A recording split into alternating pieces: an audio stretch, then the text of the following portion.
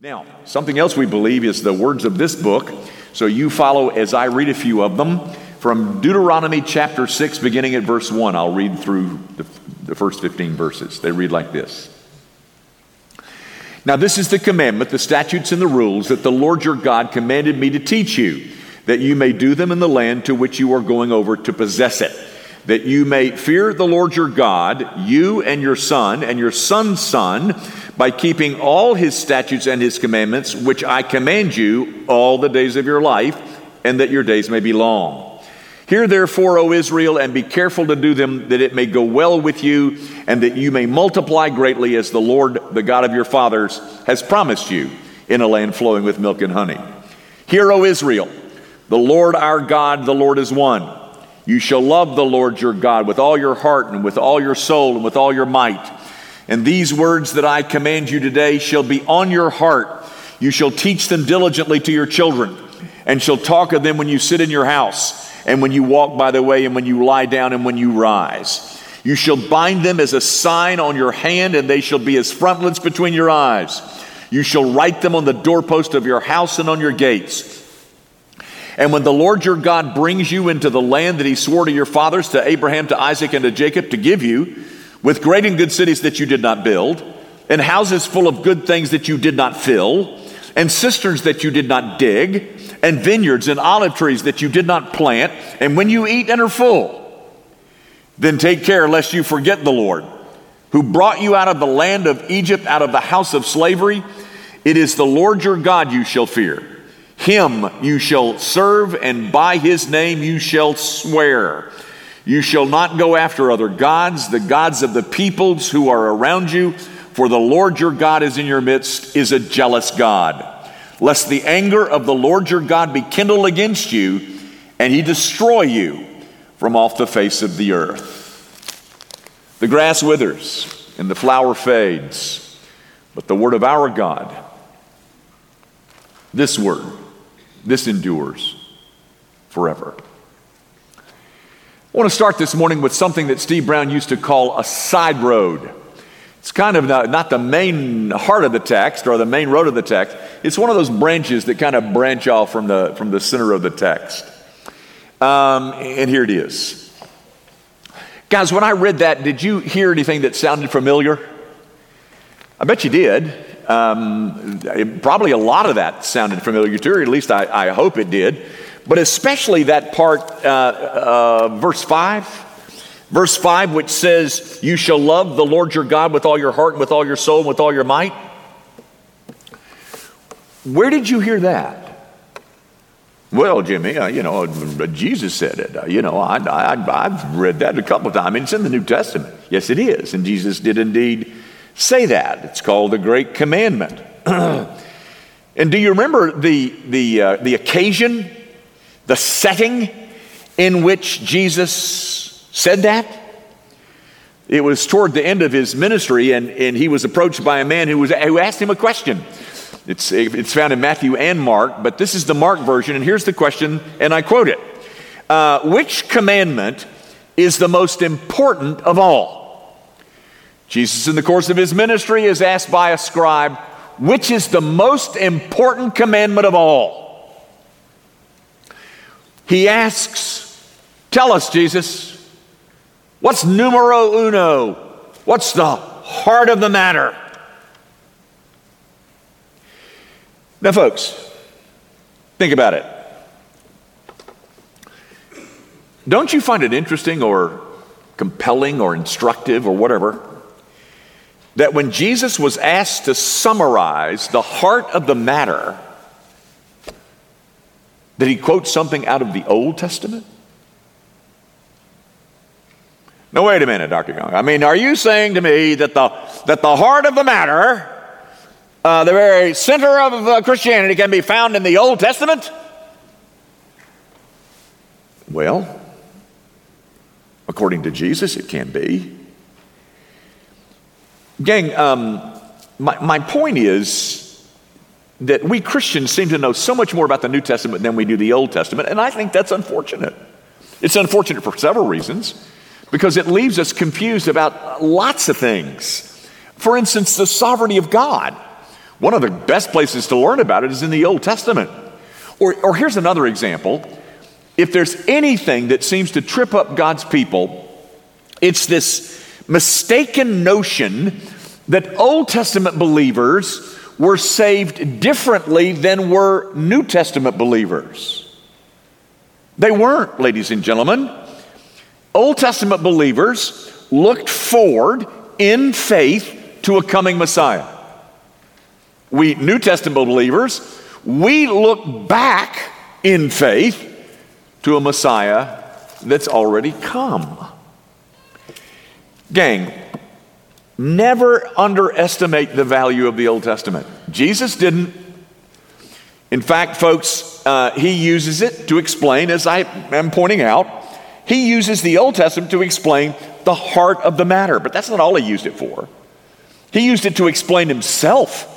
Remember that scene in Luke 24 when the two disciples walking on the road to Emmaus and Jesus comes alongside? And what does he use to explain who he is? He uses the Old Testament. Gang, there are parts of the New Testament that you will never understand apart from a knowledge of the Old Testament. Like the book of Hebrews. You'll never understand the book of Hebrews apart from the Old Testament.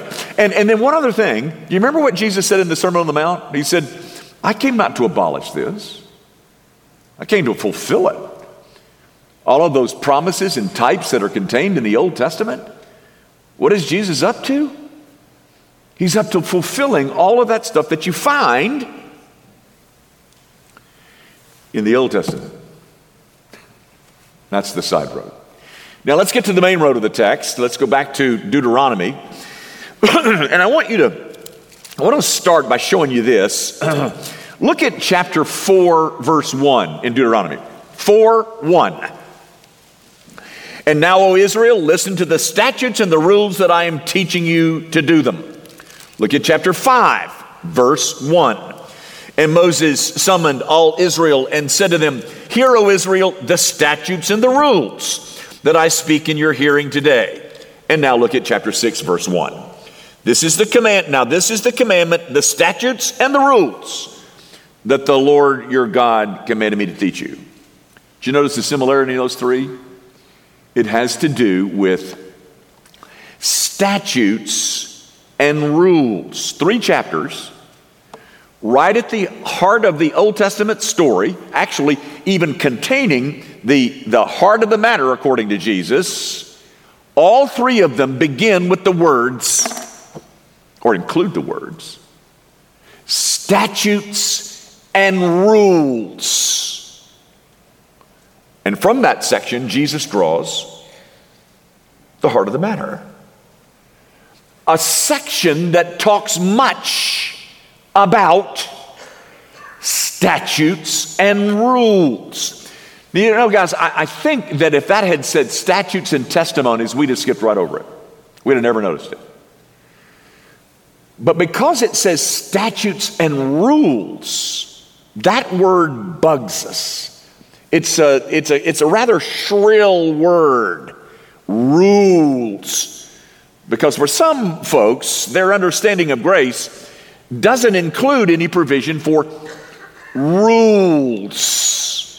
I don't like a rule. That's why I came to grace, is because, it doesn't have any rules. Those rules, that's legalism. Okay, Dr. Now I get it. Now you're going to show us the fine print, huh? The old bait and switch. You get us in and then you tell us about the rules later. Well, folks, that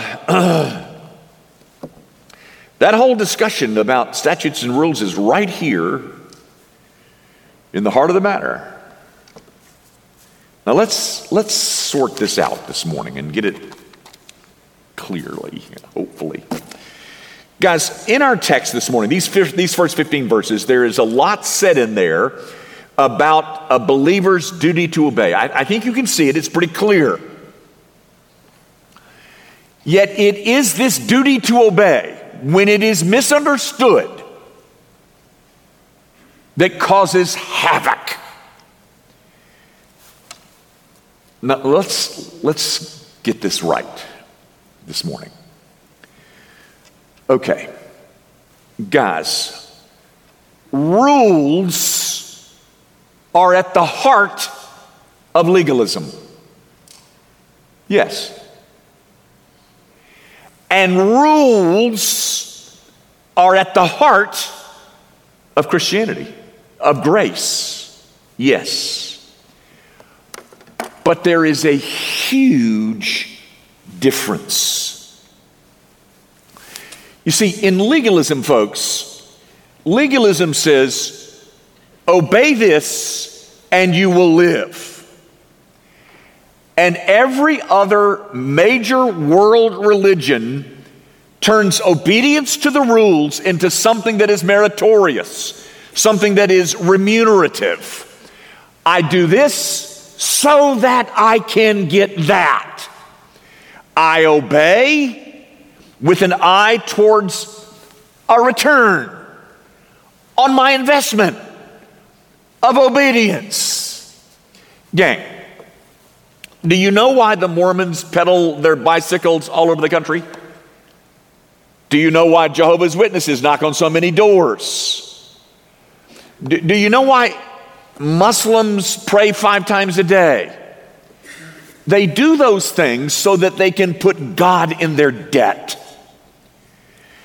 It's like the elder brother in the parable of the prodigal son. Everybody knows that parable. At least I hope you do. The parable of the prodigal son. You got the one wayward son who wants his money. He goes to the faraway country. He squanders it in riotous living, and then he comes back, and his daddy throws him a party. And so there's this other brother, the elder brother. He's outside, and he won't come to the party. He ain't coming to the party. And so this father goes out and says, "Son, why don't you come on in?" He says, "I'm not coming in there." And he says, and of course I'm paraphrasing, he said, I've been serving you all these years, and you never gave me no party. I mean, where's my fattened calf? I kept those rules, and now I expect a big payoff from you. Folks, in modern Judaism, 21st century Judaism, the 10 Commandments, and in Hinduism, the Eightfold Path, and in Islam, the 5 pillars, all of those rules are to be kept with an eye towards the payoff. Now, Christianity, in grand opposition to all of that, in contradistinction to all of that, Jesus speaks, Moses speaks, Paul speaks, the New Testament speaks, the Old Testament speaks. None of them ever try to hide or shortchange or ignore or downplay the rules and the statutes. But here,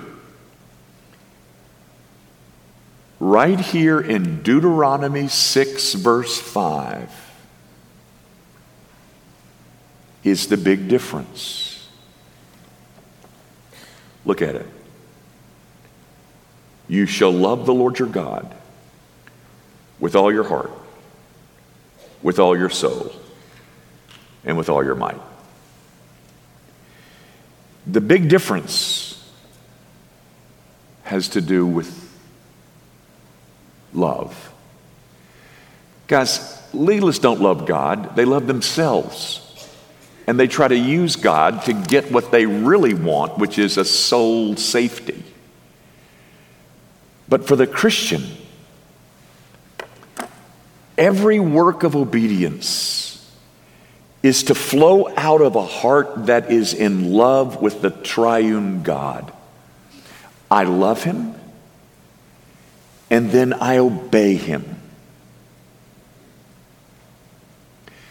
Okay, Dr. Young, I get that. That's fairly simple, but here's what troubles me. How do I know that I have that kind of love in my heart? Well, gang, I would suggest it's fairly simple. Tell me, Are you doing what you do in obedience because you think that then God will owe you?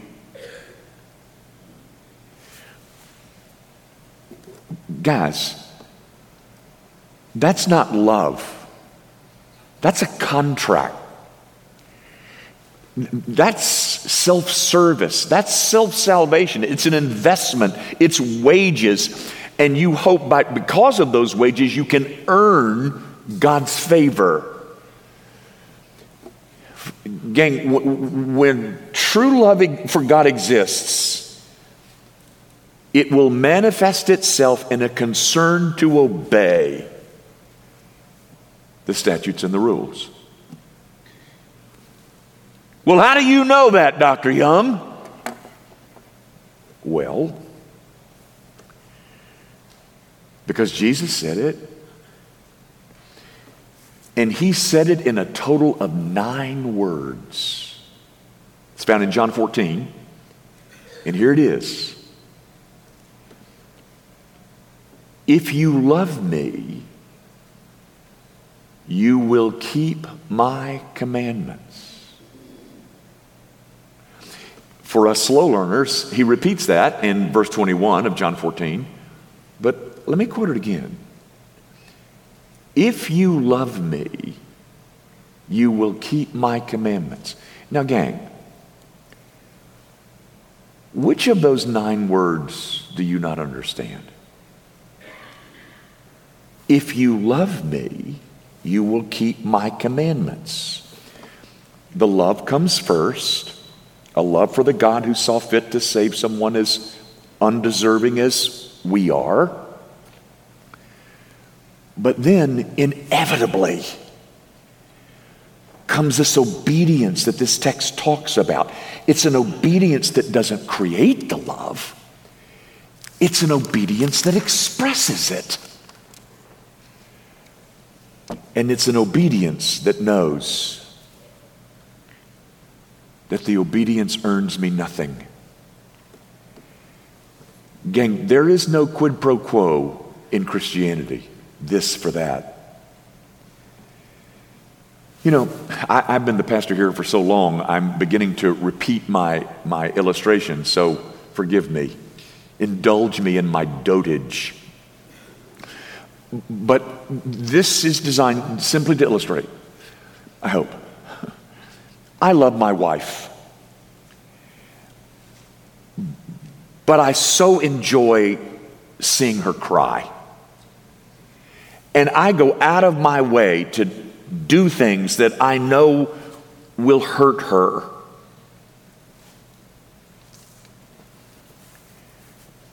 Do any of you buy that? Folks, that whole thing screams foul. That's illogical. That's what you call in philosophy, you call it a non sequitur. When the conclusion does not follow the premise. And what was the premise? The premise was, I love my wife. Okay, if I love my wife, what comes next?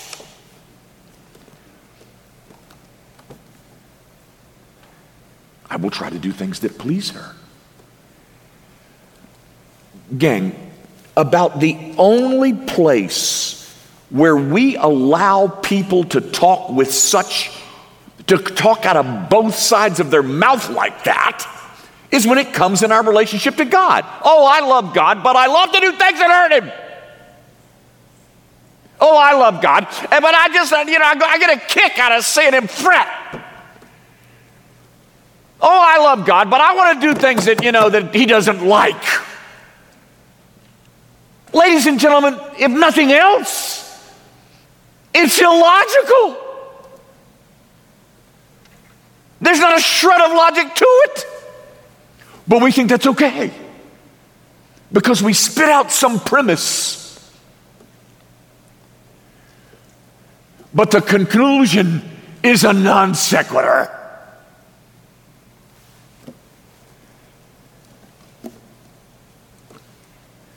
So, my point. Right here in Deuteronomy chapter 6, verse 5, we are being told the difference between the obedience of a legalist and the obedience of a Christian. And the difference is found in loving the Lord your God. Just like Jesus said over here in the New Testament when he was asked, what's the greatest commandment of them all? Jesus says, love God. Now, let's go over that exchange, that New Testament exchange, one more time as we quit. A group of people towards the end of Jesus' ministry come up with a scheme. The scheme is we're going to go to Jesus and we're going to have some questions for him that are going to be so tough, so complicated, so outlandish that it's going to make him look like a fool. What a plan. So they go. Questioner number one steps forward and says, hey, Jesus, tell us this. Are we supposed to pay taxes to Caesar? Jesus said, well, you render to Caesar what Caesar and what God. And so questioner number one kind of limps off in humiliation. Questioner number two steps forward. And he was a Sadducee, and a Sadducee, they don't believe in the resurrection. So he says to Jesus, there's this woman, and she had 7 husbands. Well, she had one husband, and he died. But then he had 6 brothers, and she married all 6 of them, and they all 6 died. Now in the resurrection, Jesus, in the resurrection, who's going to be married to her? Jesus said, we got it all wrong. There's no marriage in the resurrection. And then comes question number 3. Jesus,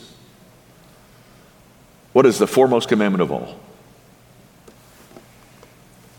Foremost commandment of all. Well, here it is.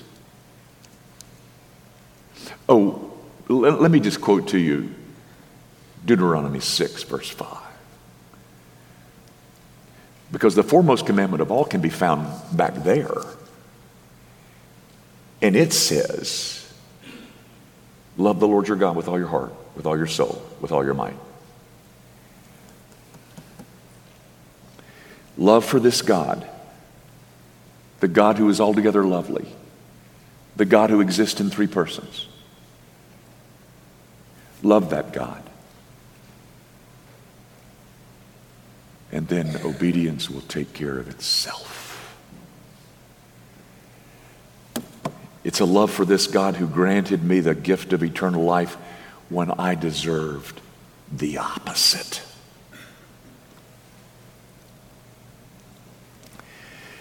Guys, I have a few mentors. I guess on the top of the list is Martin Lloyd-Jones, but second to Martin Lloyd-Jones would be R.C. Sproul. I met him in the late 70s. It's a long story, but he moved to Florida. We became buds. But in the early stages of my being exposed to R.C., one of the first things I ever heard him say was about this statement. It wasn't the Deuteronomy, it was the one that Jesus was using in Mark 12. But I remember he called it the Great Commandment, and I'd never heard that back in the late 70s. The Great Commandment. And then he looked at his audience and he said, loving the Lord your God with all your heart and soul and mind, the Great Commandment. And you know what? I haven't done that for 30 seconds in my entire life.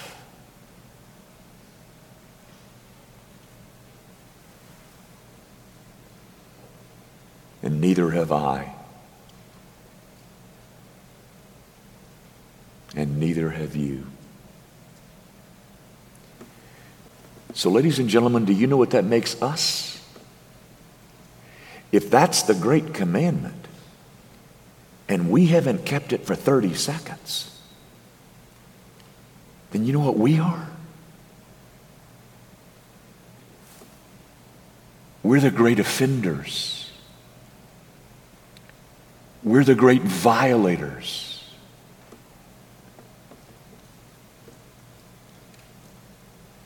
You know what we need? We need a Savior. And there's only one of those. And he's the one who said the greatest commandment of all is to love the Lord your God with all your soul, with all your might.